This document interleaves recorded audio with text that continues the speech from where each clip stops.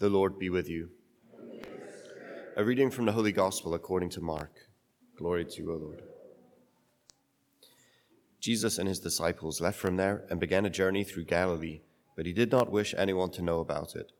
He was teaching his disciples and telling them, "The Son of Man is to be handed over to men, and they will kill him, and 3 days after his death the Son of Man will rise." But they did not understand the saying, and they were afraid to question him. They came to Capernaum, and once inside the house, he began to ask them, "What were you arguing about on the way?" But they remained silent, for they had been discussing among themselves on the way who was the greatest. Then he sat down, called the 12, and said to them, "If anyone wishes to be first, he shall be the last of all and the servant of all." Taking a child, he placed it in their midst, and putting his arms around it, he said to them, "Whoever receives one child such as this in my name receives me. And whoever receives me receives not me, but the one who sent me." The Gospel of the Lord.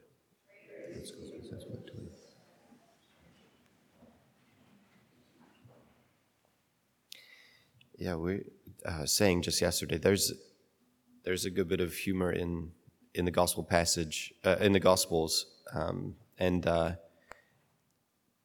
there's also a good bit of frustration. The disciples really slow on the uptake. I mean, Jesus is he's speaking quite plainly to them at this point, and now they think they have to decode his language. It's like we're in this topsy-turvy, not only just a topsy-turvy world, but a topsy-turvy relationship here that they're having with Jesus. Yeah, the Son of Man is to be handed over to men, and they will kill him. It hasn't been so plain in the gospel to this point.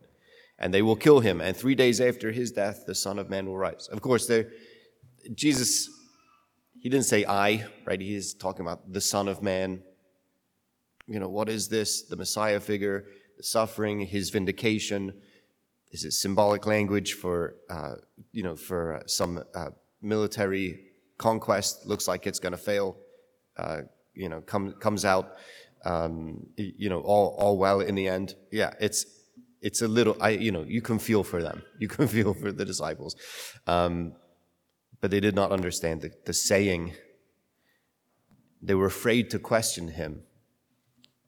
Yeah, this is usually a sense that we're getting something a little bit wrong. Yeah, you're afraid to question Jesus. You're afraid to bring yourself to him. There's something that has to be taken care of here, do you know?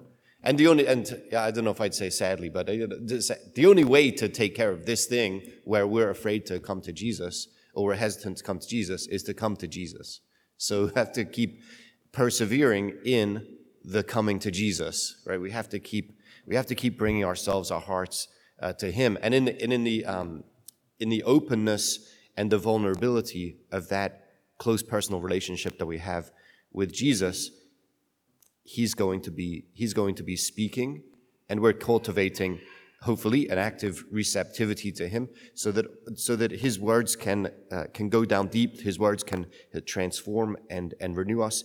He can speak his truth, any particular truth, but he speak his truth into our hearts that begins to straighten us out and make us right, so that we can be again his right-making people, the people who put his world to rights.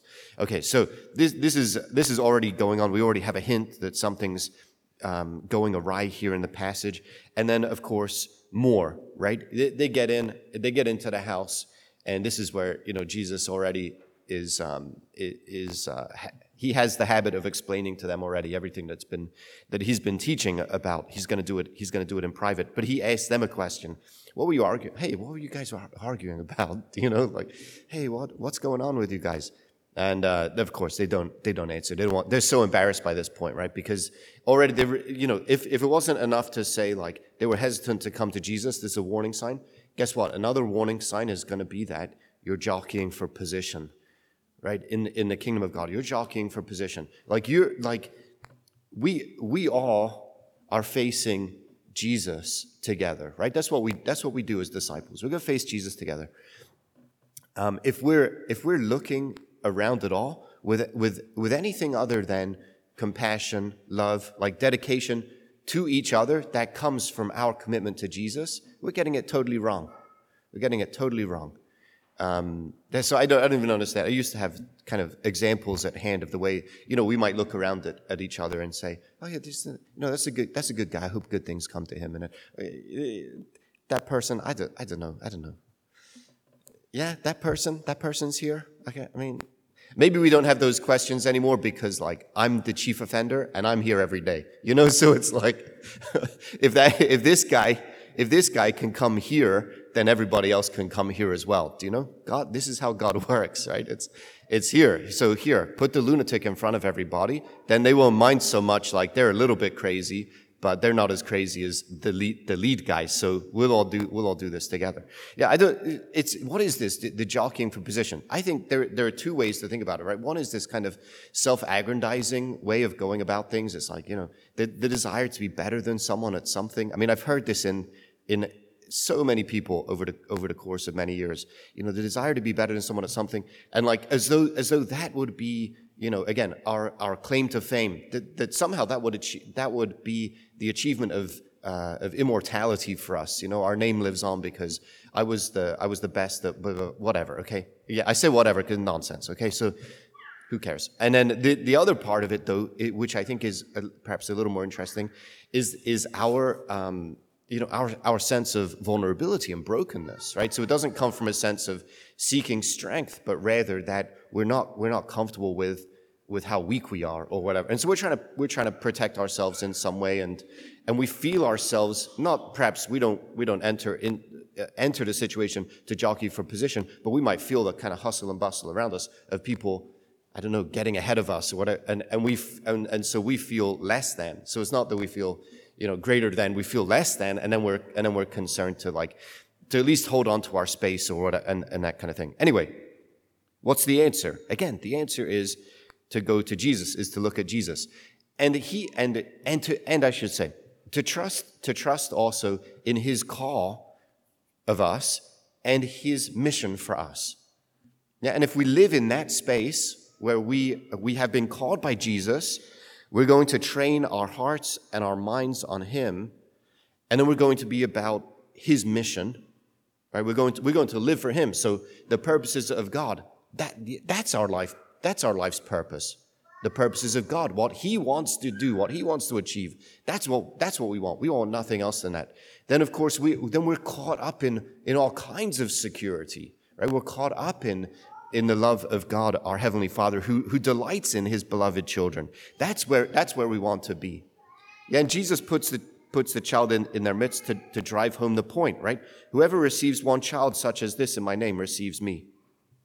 What are the disciples tasked with? They've been pushed out with the proclamation of the coming kingdom of God, and they are being received by others. Yeah, or they're being rejected by others. And Jesus gives them instruction as to what that looks like and what they are to do in the face of acceptance or rejection. But He says, you might have this great mission. It's a great mission to be an emissary of Christ Jesus.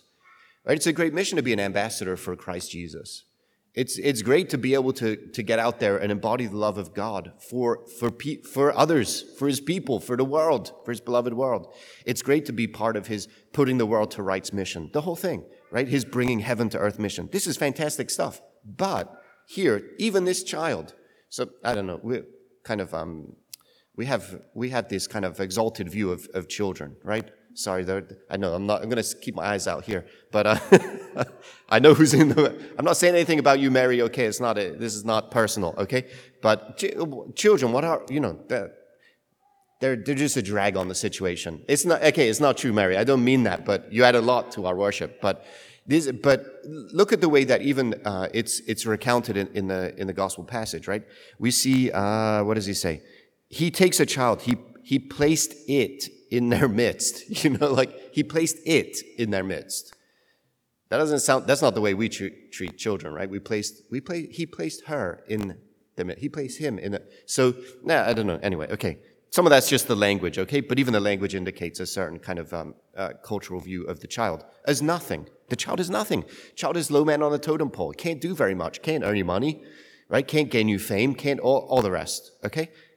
But this child, yeah, if someone receives a child such as this in my name, that person receives me.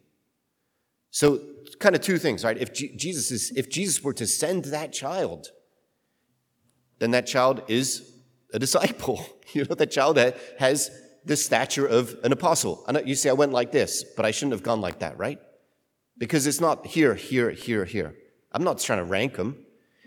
It's just this person living on mission for Christ. So this is one, sending, and the other is receiving. So as to say that the reward that comes to the people who receive the apostles is the same no matter who it is they receive. So this is a very kind of, it's on one level it's a very flat kind of world, right? In the sense that just keep our eyes, our hearts, our minds trained on Jesus. Nothing else matters. We're all the same. We're all equal. We're all emissaries for Christ Jesus. We all do it in our own particular way, according to the call, and so on and so forth.